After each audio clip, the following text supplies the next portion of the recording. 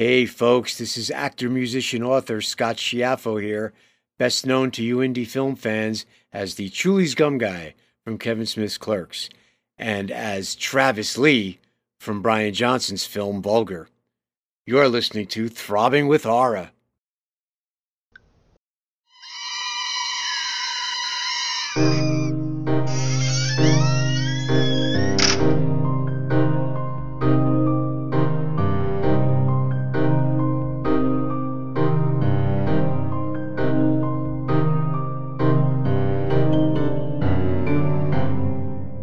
Hello, all you gore fiends and horror hounds. This is Brett from Dimension Z, joined as I am every week by Greg of the Dead. How you doing, man? Good. How you doing? Not bad. Good morning. Yeah. Good morning. This is a 11 a.m. on a Saturday podcast. I had to set an alarm because I wasn't feeling good the other day. That's why we didn't record that day. And then it's always Greg's like, okay, then 11 a.m. Saturday. I'm always like, fuck. That's me getting back at you for canceling. Fine, you have to wake up early now. Yeah, so I set an alarm to watch the rest of the movie that I didn't finish last night and then record. So here I am. I'm actually way more awake than I usually am. Oh, good. I'm glad to hear it. So yeah, Hellraiser, 1987. Yeah, written and directed Clive Barker.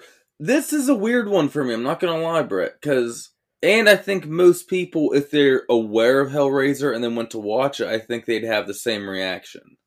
Yeah, where even like when we just went to Steel City Con and I watched Doug Bradley's panel and he was talking about the first movie and he was like, yeah, we're in it for like 10 minutes, but like they built everything around us. Yeah, Pinhead is barely in the movie. Yeah, it's literally like 10, 15 minutes at the very most. And most of it's centered around, like, it's supposed to be like almost a new, like, kind of Betsy Palmer kind of thing with Julia. Yeah, I think Bruce and Jaws got more screen time than Pinhead did in the first Hellraiser. Yeah, but every line that he says is immediately classic. Oh, yeah, and memed to death. Yeah. What are your early thoughts you want to get out before we jump into it? Oh, this is one that I believe the first time I saw it, I was like in high school, so I've been watching it for like quite a few years now. And they're like, this wasn't a middle school or like elementary school find, because I remember like knowing of Pinhead in like elementary school, but being like, that looks extremely scary. Like, yeah, I didn't see Pinhead. I didn't see Hellraiser until much later. I had that same reaction I was talking about now. I'm like, oh, okay. And then the movies take a turn to where they try to make him more of a focal point, and then the movies take a really weird turn and they go to space. And yeah, the franchise, most of these slasher, and I wouldn't count this, but I'm just throwing it in there in the spirit of it. Like, franchises turn weird after the first few always. Or like once they get into the 90s. Yeah. Or like once they find what they want it to be about. Yeah, and then they're like, oh, okay, this is what it's about, you know, like even part 2 has like some more Pinhead and Cenobite stuff in it. And then like part 3 has even more, but part 3 is not as good as part 1 and 2. Even though there's more Cenobite stuff. Like I like the Julius and like Frank stuff in this. Oh yeah, I do too. And part of me almost wishes like that would be its own movie, kind of. It is its own movie, but like almost separated from all the Hellraiser stuff. Right. Where like I know like at least this one, the like story that it came off of, like the Cenobites and stuff, I believe were still going to be in there. It's not like Hellraiser like 5 or whatever it was, like when they just start jamming them into scripts they don't belong in, being like, oh, yeah, this space movie, let's shove Hellraiser in there so we can keep the property. Exactly, just so they retain the license to it. But you want to get into the movie itself? Yes. Is this Clive Barker's first movie? I think so. If it's not, I'm not like, I like Clive Barker, but I'm not like a diehard. Like I know some people are. Like I listen to a couple different podcasts. It used to be Shockwaves, and now it's a different one or something because that one got canceled. But like the one host on there is like a diehard Hellraiser fan, and like it's fun to listen to her talk about it. But I'm always sitting there being like, yeah, but part 3 kind of sucks, and I know like he did like a lot of research into like BDSM clubs and like leather clubs in the 80s. Like he went there for quote unquote research. Oh, for sure. And honestly, though, it shows. And it's one, I do think it might be his first one, because on my DVD, it has a quote from a critic or something. It's like, there's a new face of horror and his name is Clive Barker or something like that. Okay. So this might be his first. I could easily check that, but I didn't. But I also think he has a thing for hooks, because he also wrote Candyman. Oh, that's right. Very true. So, yeah, he likes hooks digging into flesh, and like his visual style is just so great. And like listeners know, and Greg, like I have a huge thing for body horror because it's the last thing that will still like make me go like ugh. And this entire movie is just like a ew, like everything's slimy and sticky. Yeah, and sweaty and gross. Yeah, and like Candyman too, because like that's a double dose for me, because I hate bees and I hate body horror. Well, I love body horror, but it freaks me out. And Candyman has both, because he's filled with bees. Oh yeah, that one would get you bad. So the bondage stuff really shows through in this, and I don't know if there's more to it than just, oh, he's using bondage, like, and making a scary metaphor for it. Because he's like, there's so much pleasure in pain, and of course they all look like weird dominatrix suits almost that they're all wearing, and there's the hooks and the chains and all that stuff, and it's interesting. I want like a psychologist to sit down with Clive Barker and get what he was really going through with all this. Like what he was into, what he was thinking of, all that stuff. They're going to want to be separated by like plexiglass, being like, okay, you stay over there, Clive, and let's talk about your leather and like ribs. For some reason you love ribs, like.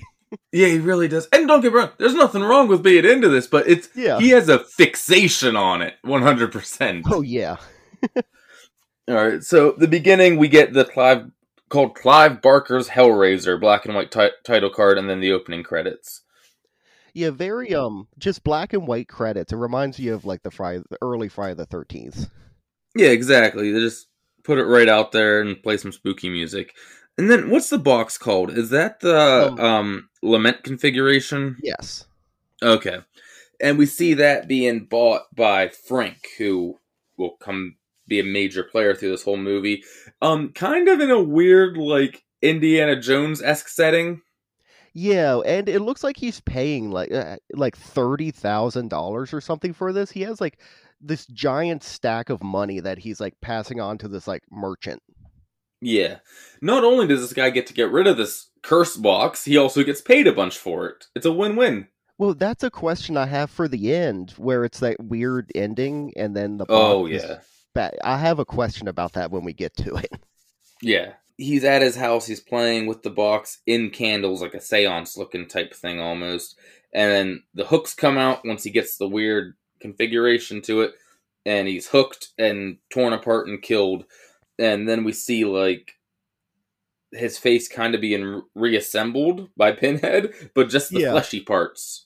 Yeah, he's just kind of putting them together, where I love, it's like a little weird thing where Pinhead's like going through all the flesh, but it's like if I'm looking for like a certain movie and my desk is cluttered, he's just like, is this it? No, and he throws it aside, and he's like rifling through like you would a junk drawer, but it's just like human. It's like he's trying to find a matching sock with the pieces of Frank. It's like, oh, I'm looking for a battery. No, it's not a battery. Like... And there's hooks and blood and weird spinning pillars everywhere. The box Pinhead closes the box, and then the room just becomes empty.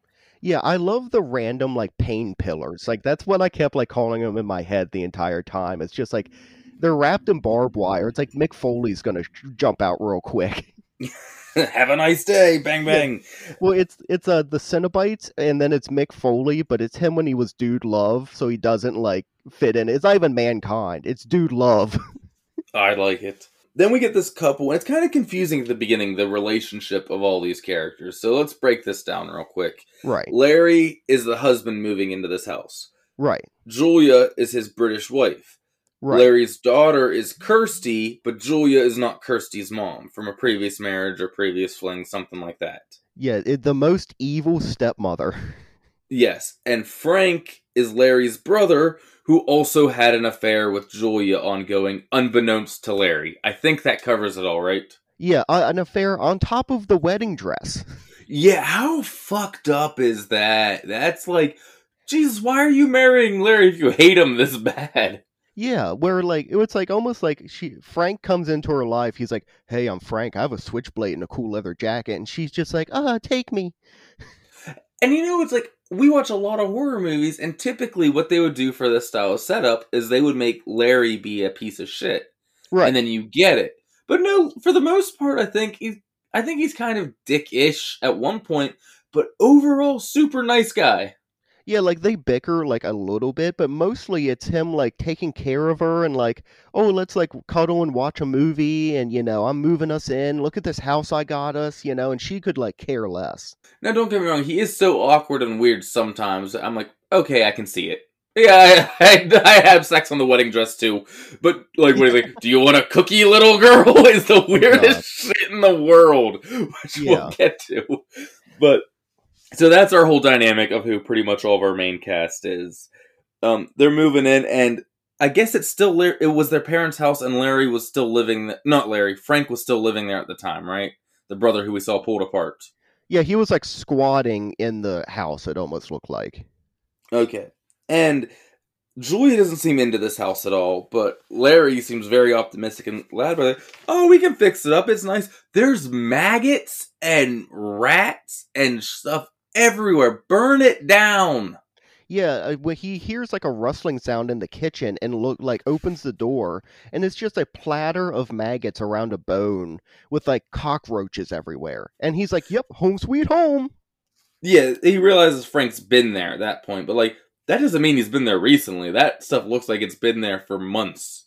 It also looks like for this movie, I want to like give a little like congratulate, like good on you movie where they it looks like they used real maggots where like they have those sterile ones where it's like if an actor like eats it, it's not going to make them sick.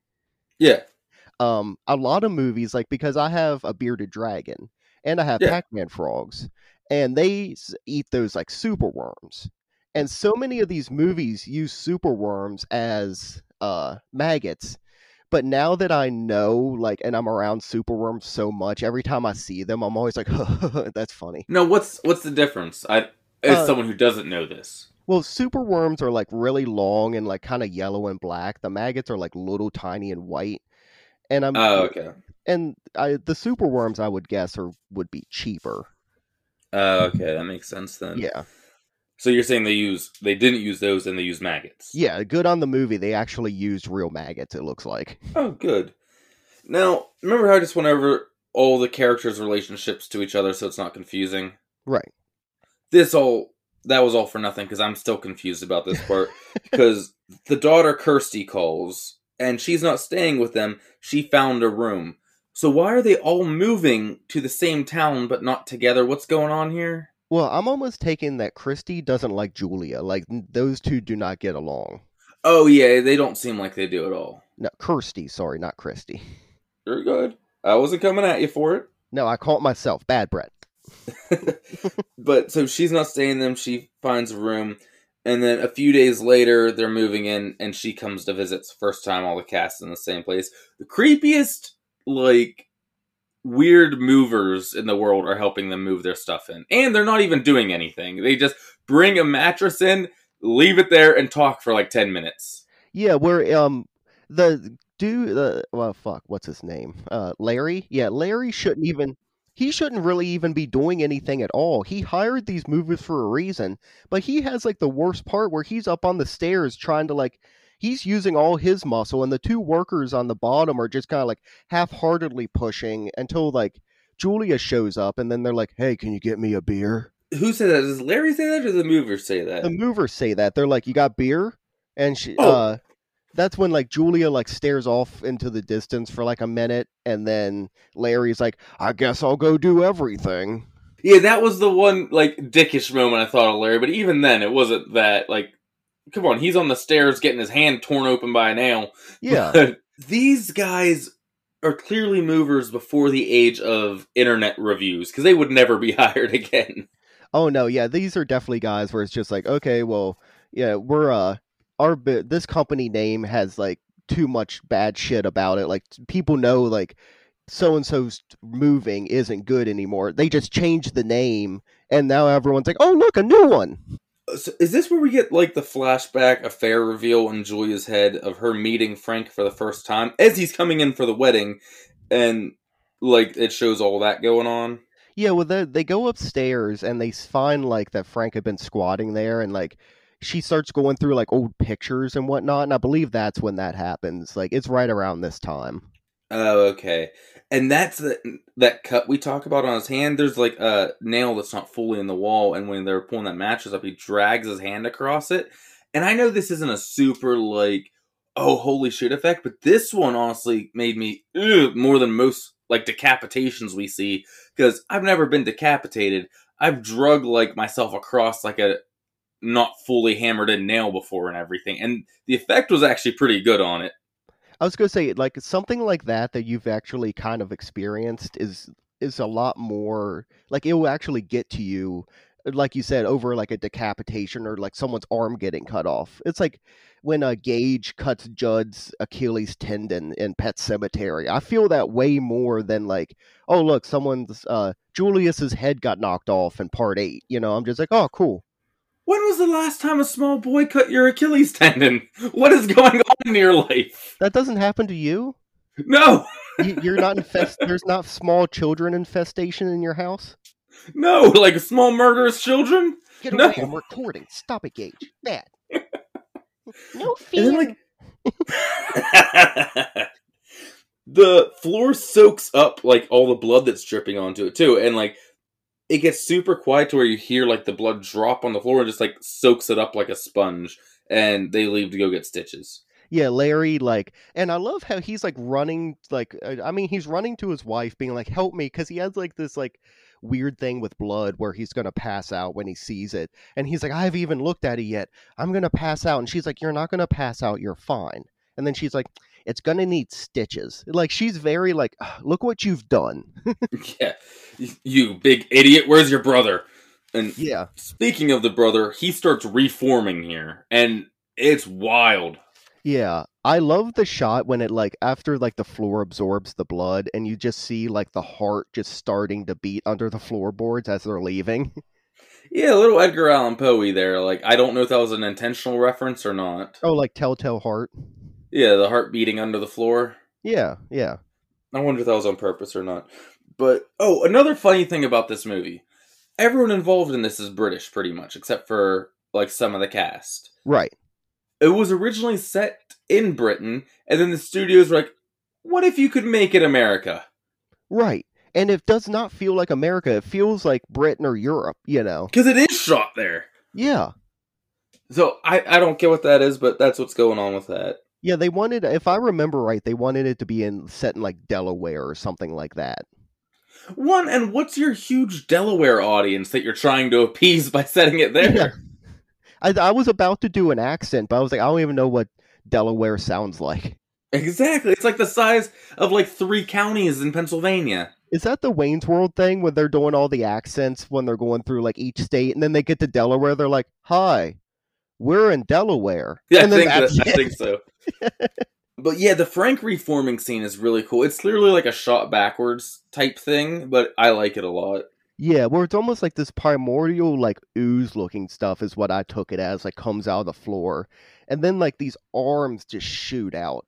And like then he's not, it's takes its time reforming where it's really disgusting and it holds on shit. Where like his like head's not even formed yet while his body is. So his like vertebrae's like twitching and shit. It looks like antenna. Yeah, it's like his nervous system coming back through and everything. Yeah, and then like the head reforms, and like he shoves the spinal cord onto the head, and it starts screaming.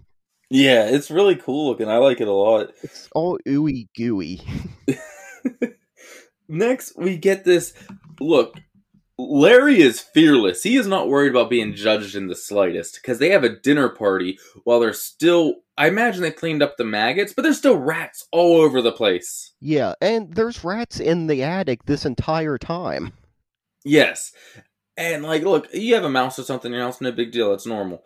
Like, set some traps, try to get it, but they have a rat infestation. Yeah. There's a lot of rats. Oh, yeah.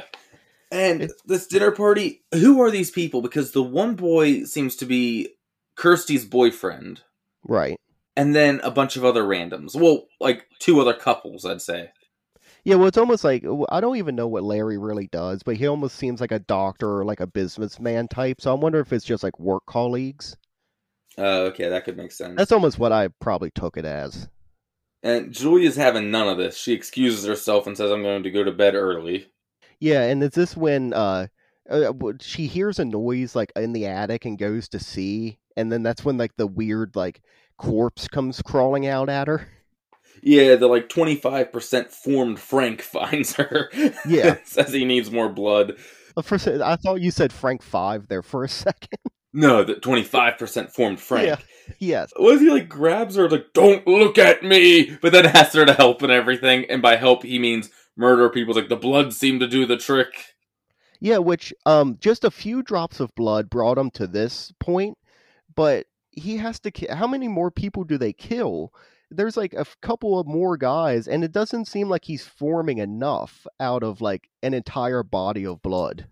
Oh, and then the forming from the blood rules just get thrown out at the end, but maybe this is the easiest like to do, like the early stuff. Yeah, like, okay, this will get me like to a certain point, and then I have to do something else. By the way, so Frank drops a few lines. I think it's actually the next time he meets Julia, but I'll just talk about it here. Where he's talking about how the Cenobites will come looking for him. He escaped. Right. I gotta say, I think that is the better movie. If we see Frank escaping through interdimensional like travels from the Cenobites back to Earth and reforms himself, holy shit, that's the movie I want to see. Yeah, do like a crossover of like Near Dark and this, where it's like Julia and Frank are in like an RV, like riding around like the country or whatever, killing people, and like the Cenobites are like hot on their trail and keep like popping up or something. Oh, I didn't even mean that. I just meant like Frank basically escaping hell. Oh, just that part. Oh, yeah, where he's like maybe crawling through like different dimensions and shit, and he's like forming. I feel like we don't give his character enough credit because holy shit, some random dude has escaped hell and traveled through dimensions and reformed himself. Frank is a god. Oh yeah, and like we find out later from Pinhead, he's like when Kirsty's like, Frank escaped you, and he's like, nobody escapes. Yeah, apparently Frank, just Frank, he got away. That must have been the intern. There's a Kirsty and her boyfriend go on a walk. We get this weird guy who's homeless stare at her, and that's it. He will pop up again a few more times. That homeless man pops up a few more times, always extremely weirdly. Yeah, the next one I think is the weirdest one with him. No, the last one has to be. Well, the weirdest one to... Yeah, I guess so. The weirdest realistic one. Yeah, true. When she still thinks it's a person. Yes. Yeah, of course the last one's the weirdest. Yeah. But she has this actually pretty good nightmare sequence. And, like, I watch these a lot, so as far as, like, creeping me out, feels like I get diminishing returns the more we go with this. This was actually a creepy nightmare sequence with her dad dying and everything. I don't know if I missed that or not. I just remember, like, she has a nightmare, then she calls, but, like, the bed soaked in blood, like the creepy music, all that kind of stuff. It was just a really well done, everything shot well. I'm like, oh, well done, Clive Barker, new face of horror. Yeah, he's not doing like, okay, what did Nightmare on Elm Street do? Okay, let's do the Wish.com version of that. Well, I will say that I feel like there's a tiny bit of Nightmare influence on this, but I think it's just coincidental because this comes out in 1987, and I think Nightmare was 86, wasn't it? Or was it 84? I don't exactly. I think it might have been 84. Yeah, I think it was 84 because Friday was on their 4th movie. Wait, yeah, it was 1984. So maybe there was some Nightmare influence on it. Yeah. Well, but I didn't really even get too much of it in this because I'm constantly looking for that because Nightmare on Elm Street, like, kind of annoys me. Yeah. Whereas, like, in Friday Part 8, when there's, like, constantly shit jumping up, or it's, like, nightmare stuff and... Nightmare on Elm Street was so huge, you can feel its influence ripple around, and I definitely got it, but not to where it was like a ripoff. I guess that's the best way to put it. Yeah, they did it in their own way. Yeah. we get to Julia at the bar. She picks up some random guy at the bar and takes him home. And this guy is a dick, and I'm glad he dies. Yeah, what this and the entire time he has no like sense of like preservation for himself or whatever, like no sense of like something might be wrong here. While like this woman brings you back to her house, I'm guessing to bang. Like that's because he immediately like he starts like undressing and like kissing all over her, but she's like giving no sign that she wants anything to do with him now. Yeah, she doesn't reciprocate in the slightest, pushes the boy like, well, that's what you brought me here for, right? Well, then what's the problem? I'm like, okay, yeah, kill the fucker. Yeah. And let's do it in the dirty attic that has like rats running around it all the time with just the line of, I like it on the floor better. It's like, okay, I've always preferred the floor. She bludgeons him with a hammer, kind of brutally. It's pretty cool. And Frank, again, does a, don't look at me, but then like sucks him up, I guess. And he's almost a full muscular system now. Yeah, he like digs his fingers into like the victim's neck and like uses his fingers as like a straw, it seems. Yeah, something weird like that. And now he's just oozing and nasty. And then why does he just reach out and touch her boob? Oh yeah, where he's like now he's like actually upright and walking and he's like, I want to touch you. And he's always drippy and slimy, and of course she's going to be like, no. Yeah. And then Larry comes home as this is going on. Remember, Julia has blood on her and everything. Like, so she's like, I'm upstairs, I'm not feeling good. She goes in the bathroom. Like, she hides the body. I don't think it actually shows where she does, but it does show her carry the body out, like, cover it up and hide it real quick. It's like that room that's like right beside the attic where like it looks like there's just like a bunch of shit shoved in there. Oh, okay. Every house has a room like that. Yeah. If you don't, you're way too rich, like for me to be hanging out with, I feel like. Yes. Yeah. People who have like perfectly clean houses, I'm like, something's up here. This is frightening. What are you up to?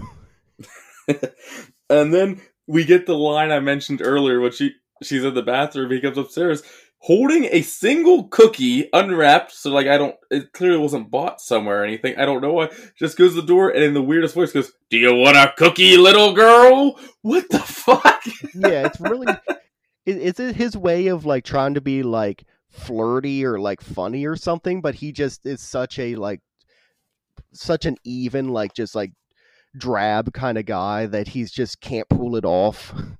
It's so weird. And that's where we do get our first Cenobite mention, by the way, is Frank Duck and Julia there. Okay. And then we get the second encounter with the homeless guy, and this is the one I was talking about. Yeah, where Kirsty is like she's working at like a pet store, it looks like. Yeah. Yeah. And she's helping like a customer out, and then like the homeless man is in the corner eating the crickets. I do like how realistic it was though before he came in. This customer just berating her and wanting to see a manager constantly. I'm like, yep, that's realistic. Yeah, even back then, yep, there's a Karen. Yes. And then the homeless guy just walks in, she's like, sir, he's just staring, and then he reaches in and eats the crickets. It's the weirdest thing in the world, just staring at her. He has this big bushy beard, like some of them are stuck in there and everything. And he's doing it slowly too, where he has his like fist in the cricket cage, and they're just like crawling all over it. He just slowly, while making eye contact, is just like crunch, crunch, crunch. Chirp, chirp. Yeah. We cut to Julia killing another guy for Frank. This one is the one that I'm like, oh, this one didn't do anything wrong. Because he's just like, I just get lonely sometimes. Thanks. Yeah. And she still goes like, oh, not that one. That one's a nice guy. I almost take it as he's the kind of guy, like maybe his wife died or like left him and he still loves her, but now he's just like lonely and sad. So he's like, she actually does get him in bed and he just starts crying, but like, I miss my wife. Yeah, I just felt bad for this dude. I didn't like this one getting killed. No. After that kill, we get kind of the box explained, whatever form Frank is on now, and he explains the Cenobites, and we have the torture scene flashback for him. Right. We get another, 3 seconds of the Cenobites. Yeah, and that counts. Every second counts. Larry and Julia are watching TV that night, and they're watching boxing, which is kind of a cool little character moment, because he's like, I thought you hated this stuff. Like, she wouldn't watch, violent sports or anything before, and she's like, I've seen worse. Like, she's changing through this whole thing. Well, yeah, and at this point, I think it's after the second kill where it does that like tight like shot on her like head where she's just staring off into space. But her hair is so fucking weird where it's like this another bulb on top of her head. She looks like the aliens from Mars Attacks. A little bit. The hair was up with me too, and I don't know enough about hair to how to bring it up, so I'm glad you did. Yeah, well, it's like, well, it's definitely like, this is like height 80s hair. Yeah, that's going on. They hear the noise upstairs, and Julia rightfully freaks out trying to not get him up there. So she left a window open. Larry's still going up. She stops. I'm afraid of the storm. Still going up. Oh yeah, she's throwing out all the stops of like, I'm afraid of the storm. Okay, I'll make out with you now. Yeah, then she starts trying to pull that. None of it's working. Larry's determined to find this noise. Yeah, it's like, no, I kind of heard maybe some. Well, Frank's an idiot, and he's like stomping around the attic and like screaming. Well, I don't think Frank cares if he's discovered, though. Julia's the only one that cares if he's discovered. Yeah, well, because maybe like his brother's blood is like the best one for him because that brought him back the most. So it's like it has to be family. But he goes up there, opens the room where Frank would be. I guess he's hiding somewhere because you don't see Frank. You do see, but I don't think he does, some rats nailed to the wall. Yeah, where he's like, oh, it must have been a rat. And he definitely doesn't see the rats nailed to the wall. Where at this point, Frank has like snuck into Julia and Larry's bedroom. Oh, yeah, because Larry and Julia start getting it on. Julia's not into it. And Frank's walking up behind them, and Julia's watching them the whole time. Like, no, don't do it, don't do it. This was it. This is where I'm like, Larry's kind of a guy, because she's like, stop, I can't bear it. And Larry does not stop doing his thing. I'm like, okay, that's kind of illegal, I think, Larry. Why don't you take a step back, bud? So that was the one thing where he was kind of bad. But I don't know how much of this is real, how much of this is in her head, what's going on here. Yeah, if she's screaming, no, stop, not now, it's like, okay, I'm out of the mood completely. Yeah, come on, Larry, read the room. Yeah. But Frank does not kill him there, and I don't think she loves Larry. I think she's like, I still feel bad for killing the guy I'm married to. Well, yeah, I think she feels bad for what she's done to Larry, but Frank has that, like, just mega dick that she cannot get over. Yeah. And so he's like, I don't get you. Like, you're on 1 second, the next you're yelling at me to stop, leaves. And then it cuts to Larry and his daughter Kirsty at the Chinese restaurant, and he's explaining his marital problems and asks her to stop by and try to befriend her. Because she doesn't leave the house at all now, like something's going on. Yeah, she's upstairs with Slimy. Kirsty is a good daughter and does, but right when she gets to the house, she sees Julia going inside with her next victim. And I love that Julia does, like, almost the sitcom thing. She lets him in the house, turns around and, like, does the, ugh, and then turns back around and puts her mask back on, pretty much. Yeah. And she's like looking around, like, very suspiciously, being like, does anyone see me? Then she's like, no one sees me. And it's like, Kirsty's right there. Yeah, she's not hiding or anything. She's there. She's like, hi, I see you. Who is that? So she goes up with him, and Frank kills him this time. This time Julia doesn't have to do anything, but Kirsty goes inside and goes up, kind of like starts a big thing, and Frank takes her into the room. She fights back and leaves with the box. But during this, am I reading too much into it? But I think this is pretty well. Was Frank sexually assaulting Kirsty as a kid? I mean, it's very weird with like the come to daddy stuff. Yeah, and that she is not happy like about her uncle ever. Like, it seems like, and I don't think I'm reading too much into it. I'm pretty sure this is heavily implied, and a lot of movies wouldn't straight up say this kind of stuff, so I think that's what's going on. Yeah, well, especially it's like it's Uncle Frank, and she is not happy to see Uncle Frank. Well, and let alone like take away it's half of Uncle Frank, but still. Yeah. I also want to say I feel really bad for this victim because he doesn't even really get killed, right? It's not like he gets killed and then sucked dry. He's being sucked dry while he's alive. Yeah, it makes it worse. To where he like pops out later, like when he's like half drunk, and then he's like, help me, to Kirsty or whatever. And then, oh yeah, we have to make sure. I think I said it, but Kirsty does get away with the box. Yeah, she grabs it and runs out of the house. Yeah. I think she throws it through a window and then takes off after, which is a nice misdirect to get him to go after that and let you get away. Well done, Kirsty. Smartest person in a horror movie. Yeah, it's a very good idea of like she throws her through the window because she knows she's going to go grab it when she's downstairs. Talking about Kirsty brought me to one of my things I was thinking about this movie, and I'll ask you, how do you like the acting in this movie? I mean, it's not bad. There's some like Kirsty seems kind of like a little bit of a weird character because she's technically the final girl, but there doesn't for this kind of movie it doesn't seem like there needs to be a final like quote unquote like how the Friday the 13th and Halloween do, you know. I was gonna say, I think she's the only, like, good actress in the movie, or actor, and then the Cenobites are, but they don't have to do much. And other than that, everyone else seems like first day on movie set, kind of. Yeah, well, Larry is very kind of weird, and so is Frank, like how Frank acts and whatnot, like how he talks, and he's like this, and Julia, bring me another body. Yeah, she's the only one I could see really having a future, aside from Cenobites, like, out of this. I don't know if any of them went on to work more after this or not. Yeah, I'm not 100% sure. But she passes out clutching the box and wakes up in a hospital, and then she's all scared, and the doctor's like, do you know what this is? And this made me think this thing was getting taken to evidence or something, because he's like, well, I'm sure the police are going to have questions about when they get there. I have a question. Why are the police involved at all? Yeah, for all they know, they found a girl, I guess, passed out with a box. Yeah, why does this warrant the police? Why is the doctor holding the box? Like, put that with her possessions, like anyone else when they come in the hospital. Hey, you passed out. You feel it. Why are the police being called?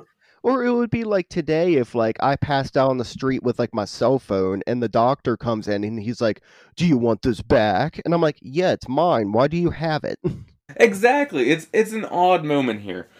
But then she starts playing with the box, like, see if it jogs your memory. He leaves her. She's playing with it, and she gets it to do the weird thing where it starts having this lightning go everywhere. And this is cool too, because her, like, what is it, like saline solution drip like into her IV. Like, when everything gets weird, like, blood runs back into it and it explodes and the TV gets weird. And this is cool. I like what's going on in the room when all this is happening. Yeah, it's really cool. And like so then this like passageway opens in the wall and it's all these like it looks like medieval type like architecture where it's like columns and shit and like stuff like that and arches and stuff and she walks into it. Why would you ever go near? I'd be like, oh fuck, no, get me out of this room. I don't want to go near that thing because Yeah, it's gonna close as soon as I go in there. exactly. Oh, turn it off. Turn it off. Throw this box away. No. Yeah, nurse, nurse. She does walk in, like you said, stupidly, and she's going down the hallway, and then she's chased back into the hospital by a monster. It's not nearly as fast as I just made it sound, because this chase goes on for quite some time, to the point they show way too much of the monster, Yeah. and you can see the wheels that it's on. I was going to ask if you saw that, where the monster is like really kind of cheesy looking, and you can see also sometimes the people behind it pushing it. You can see their shadows and shit. Yeah, so one, it didn't need to go on this long, the chase, and then you could have cut out any moments like that where you can see it. You really can't. It's a cool looking monster. It's tall, but you know that thing's not running, so it makes sense. Of course, it's on a track with wheels. It's going down a straight hallway, but lift the camera up a little, guys. Come on. Well, it's like a weird upside down baby thing with like a scorpion tail. Yeah, that's a good way to describe it. I could honestly cut this entire monster out and like it would probably go up a rating for me. Yeah, and this monster really doesn't have much to do with the rest of what we're told, but yeah, it's there. But then again, neither does the monster the last monster we see in the movie, so. There's some kind of thing in like the book, the Hellbound Heart or something. I forget what it's called, but the book that this is based off of, that monster is like actually a big deal. Like it's like the head of like the underworld or something, but they made it just this weird thing that just pops out like the pumpkin head thing at the end of Evil Dead 2. Yeah, at least that had some more explanation to it. Like, evil's gonna take its true form in flesh, you'll see it. We just don't know anything about this. Yeah, it's really weird. I do enjoy though when Kirsty like finally does outrun it and she gets back into the room and like the passage closes, but she can hear it on the other side of the wall trying to get in. I did like that. It wasn't just it's done. No, it was cool that it's still like, no, I'm gonna try to get you. Yeah. Which I like to think that it just ended up in the next room over and someone over there is terrified right now. Yeah, it's just like a 5-year-old. It's like Monsters Inc., but like the X-rated version. Yeah, it's just trying to get through the wall to the other side, but you're standing there watching this in your bed like, holy shit, holy shit, holy shit. But Boo looks up and she's like, Kitty? It's, She can see the guys pushing them on the wheels. Who are they? yeah, like Sully like opens the door and he's like, oh fuck, and closes it real quick.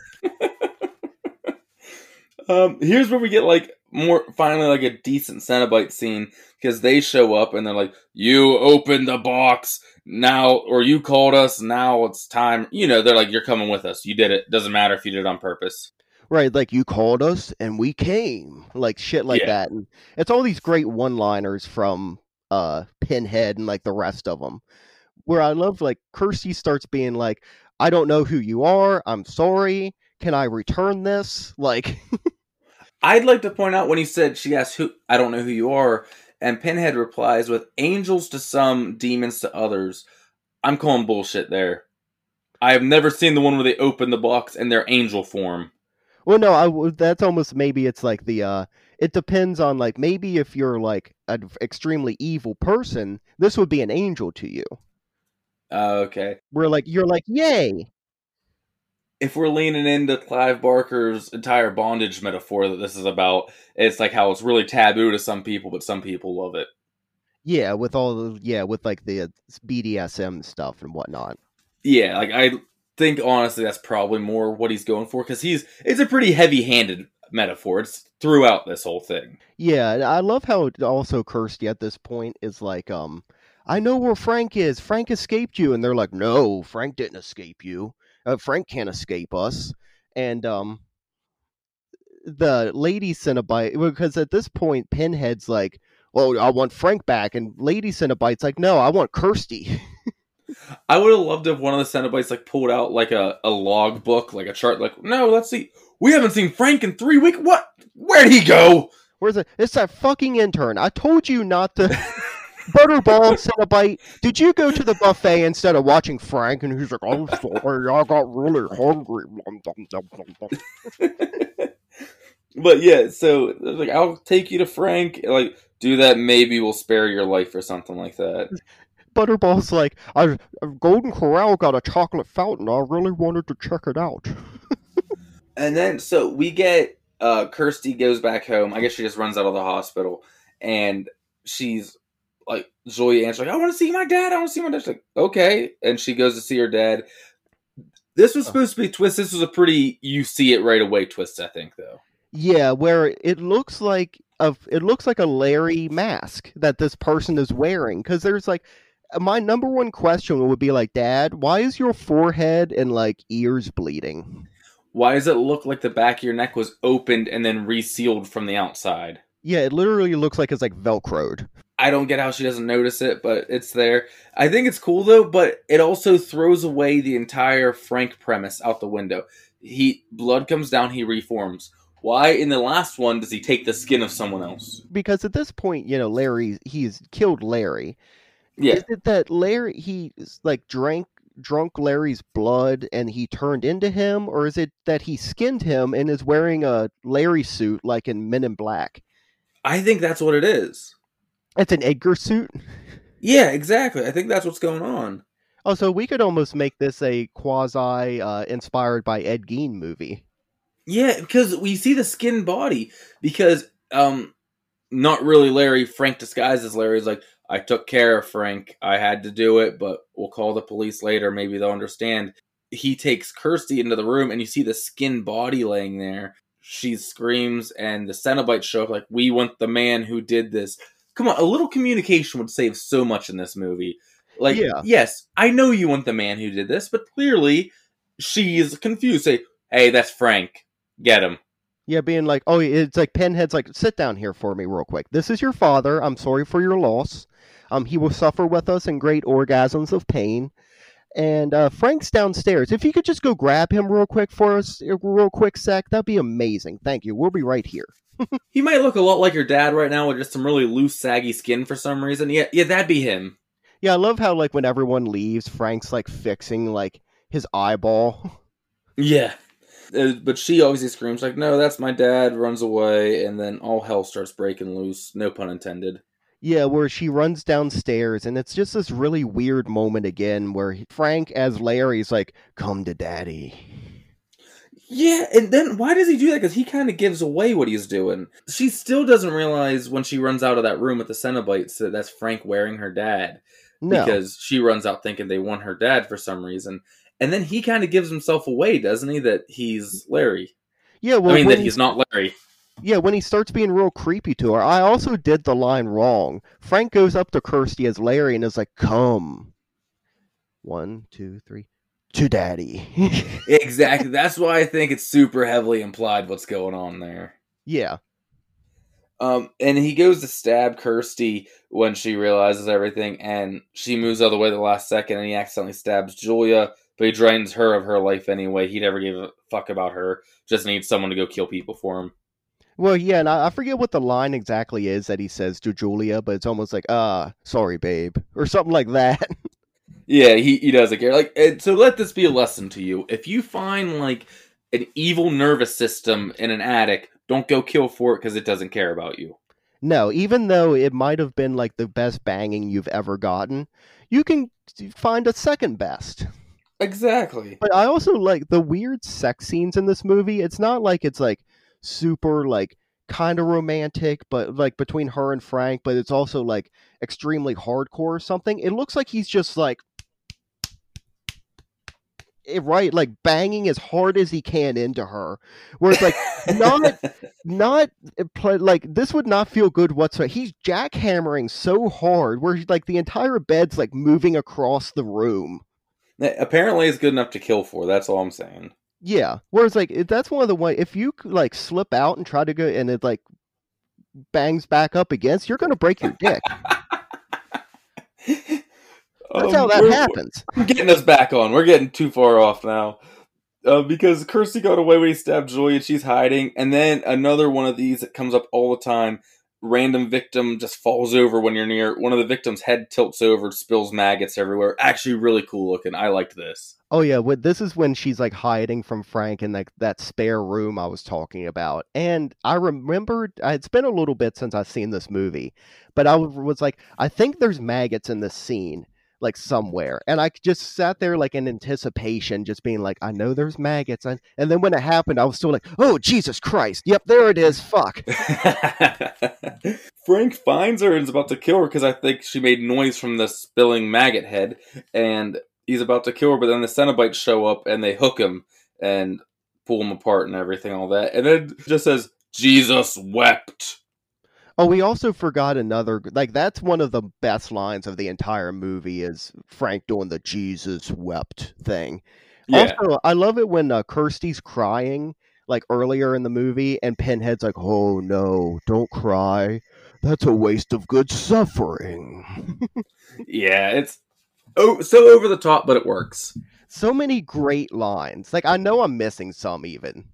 Oh, we have such pleasures to show you, you know, all those things. Yeah. They hook him, the whole Jesus wept line. Fun fact, shortest Bible verse in the Bible. Okay. Then the Cenobites are like, yeah, that whole, you get us Frank, we leave you alone. Yeah, that was bullshit. And they start chasing Kirsty. We have such sights to show you. Yeah, well, at first it's female Cenobite, which is what she's credited as. Which I think that's not really cool looking. Yeah. She's the most sci-fi looking one, I think. Like, she's the one that makes sense as the space one.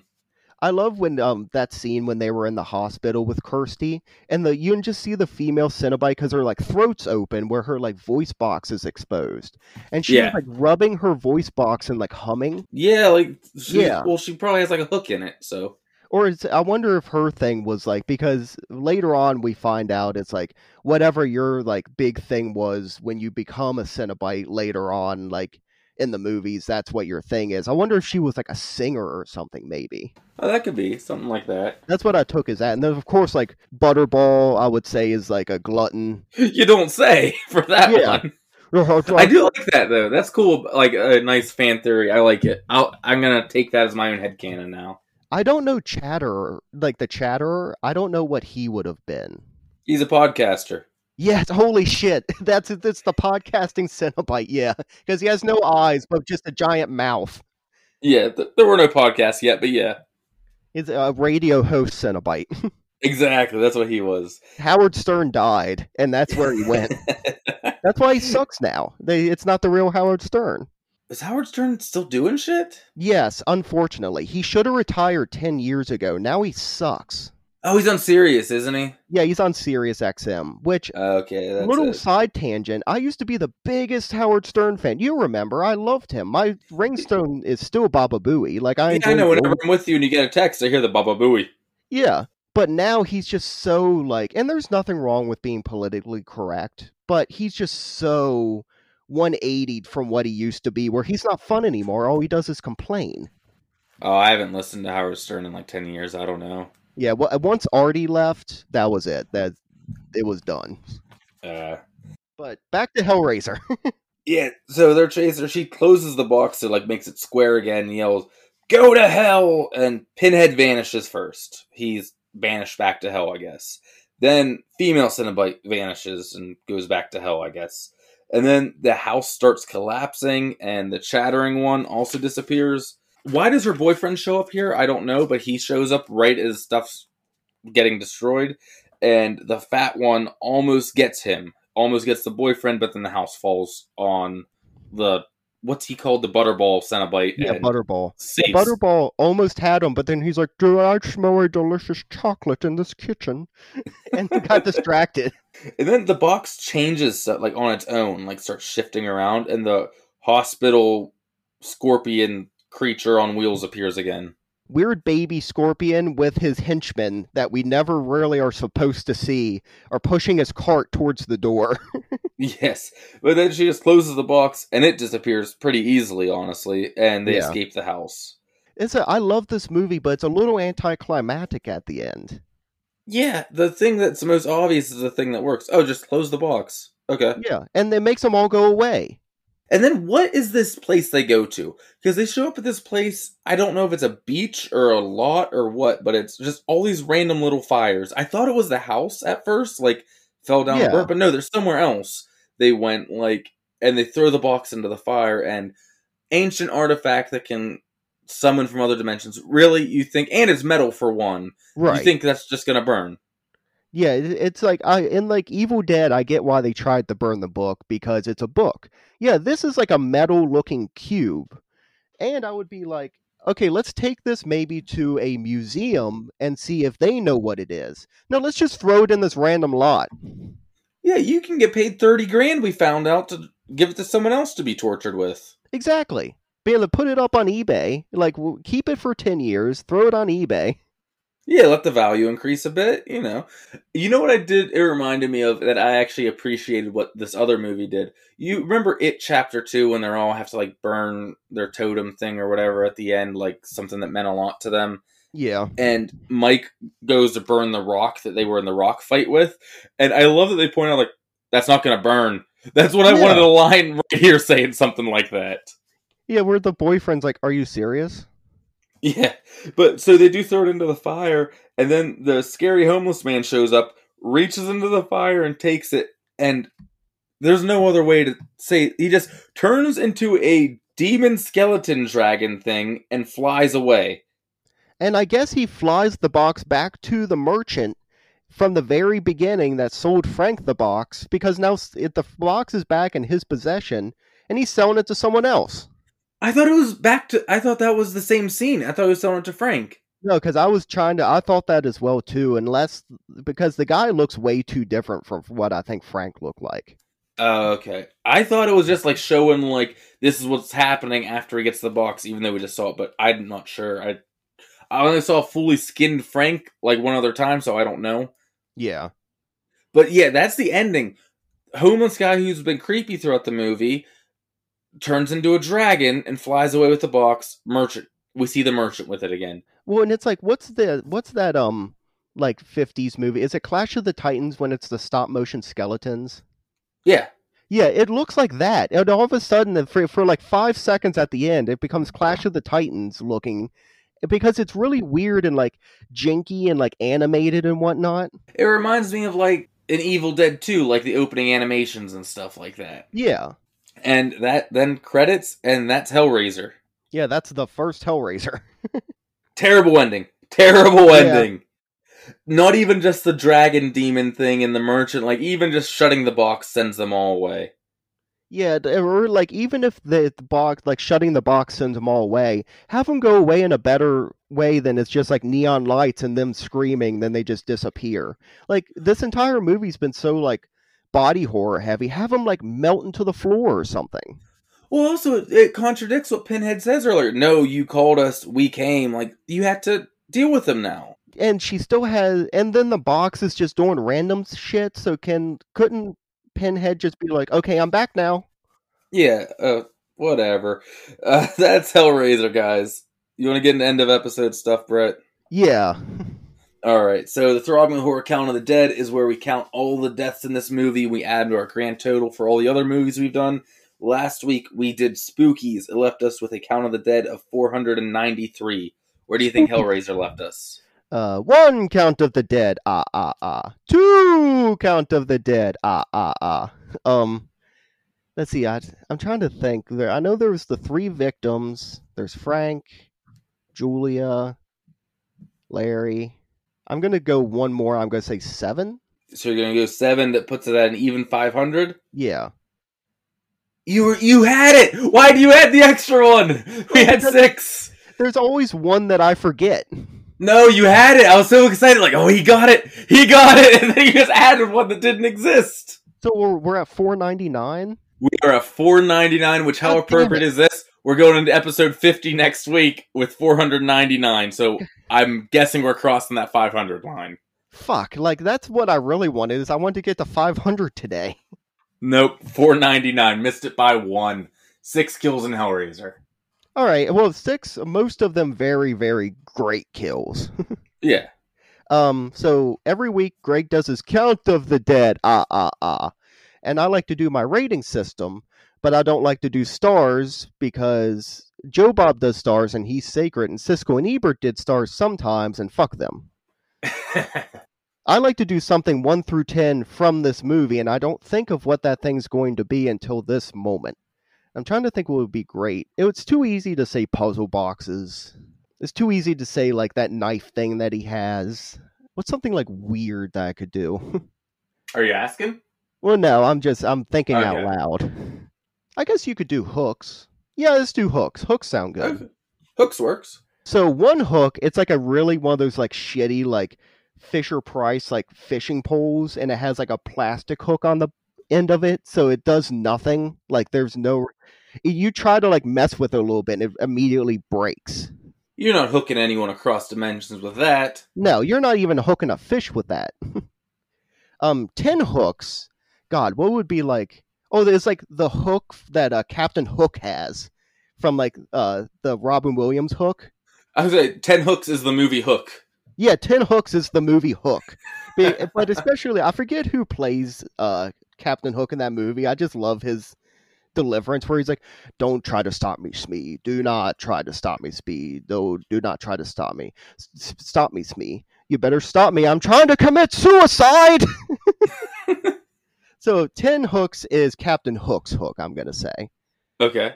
I mean, this movie, I was so back and forth different times with this where, like, at certain points I'm like, holy shit, this is a 10. And then weird baby scorpion would happen. And I'm like, okay, this is like a 7. I'm going to probably put it around 8 hooks. Okay. I would say if they had changed that ending and made it a little bit more interesting, I don't really think, like, I like the character of Kirsty, but I think they could have done something different for her than just, like, the final girl route. Yeah, I agree. And the fact that later on they have to, like, oh yeah, fuck, we forgot about Steve, her boyfriend. What do we do with him? Just have him leave the movie and we don't know? No, just shoehorn him in, throw him in there. Well, they didn't even need to put him back in. Like, it's just she has a boyfriend. He's not. They don't live together, so he doesn't have to be there 24/7. The end just happens when he's not there. Yeah, exactly. It was really weird that like he just randomly shows up again. Yeah. All those things you said brought it down a little more for me. I took it to a 6.5 out of 10 hooks. Okay. It's above passing.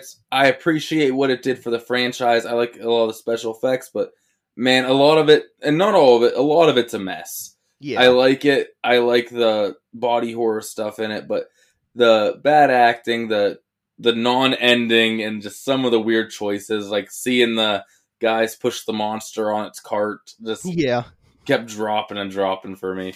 And but then it's really hard because like Doug Bradley will then just start like throwing out these amazing one-liners, and you're like, holy shit, this is awesome. Things like that are what brings it from a failing score to a passing score for sure for me, because I can't say anything bad about that at all. Like, I can't say enough good about Doug Bradley's creepy Pinhead. I love it. Yeah, but Baby Scorpion is just like, what? And then it's like, okay, that kind of takes away a little bit. So yeah, that's fair. Yep. All right, so this is episode 49. So, listeners, next week means we've hit episode 50, and for those who really follow the show, you know we missed 2 episodes in the past year, so hey, happy 1 year to us next week. Yeah, I cannot believe it's been 1 year, and, I mean, good on us for only missing 2 episodes for an entire year. Yeah, we know what's up. We're good. And that was at the very beginning. That was in, like, last November. Yeah, we started in September, and so less than 3 months in. Yeah, which I can't believe it's been a year. B, like, we're getting into it more on next episode because it's the episode, but it's been so much fun. Oh, I love doing this. It's a great time. And so what movie did we decide to do to mark this episode 50 moment, Brett? I mean, it has to be an epic kind of movie. Like, episode 25, we did Plan 9 because that's kind of, it's the quarter of the way through the year kind of episode, Yeah. And that was big. Halfway through the year. Well, halfway. Because at first I wanted to maybe do Plan 9 for our 1 year, but I didn't want to wait that long to do it. Yeah. So it's like, what's another giant movie like that you could do? It's like Frankenstein meets the Wolfman. That's great, but let's do something a little bit more modern. And what have we been talking about almost nonstop on this show from the beginning is Jason. Yeah. And so what's a Jason movie that had more hype behind it than any other Jason movie to ever exist? That they had been talking about since after part 6, and that's why we got Freddy. Fuck. You guys know what it is now. Freddy versus Jason. Yeah, that's why we got Jason versus Carrie knockoff in part 7, is because they're like, oh, let's do Jason versus people. Yeah, and I wish they would have kept going, but at least got the rights to do more. But yeah, this will be a fun one. If you've seen the movie, you know the movie, so it'll be a nice time. I can't wait for it. It'll be a fun episode to do. Yeah, this is going to be another one of those ones where it's just all over the place with how I feel from like scene to scene. Yeah. So strap in, it's going to be a long one. Yeah, well, I cannot wait to come back next week with our 1 year celebration. Oh yeah. All right, well, that's all I got. What about you? Yeah, that's all I have. You follow us on all the socials, basically search Throbbing with Horror. You'll find our logo. We're there. We're on Facebook, Twitter, Instagram. We have a TikTok. I haven't posted on it since April, I think. So, but we're still on there. Yeah, it's there. And we'll see you next week with Freddy versus Jason, and we hope that Hellraiser has left your brain throbbing with horror.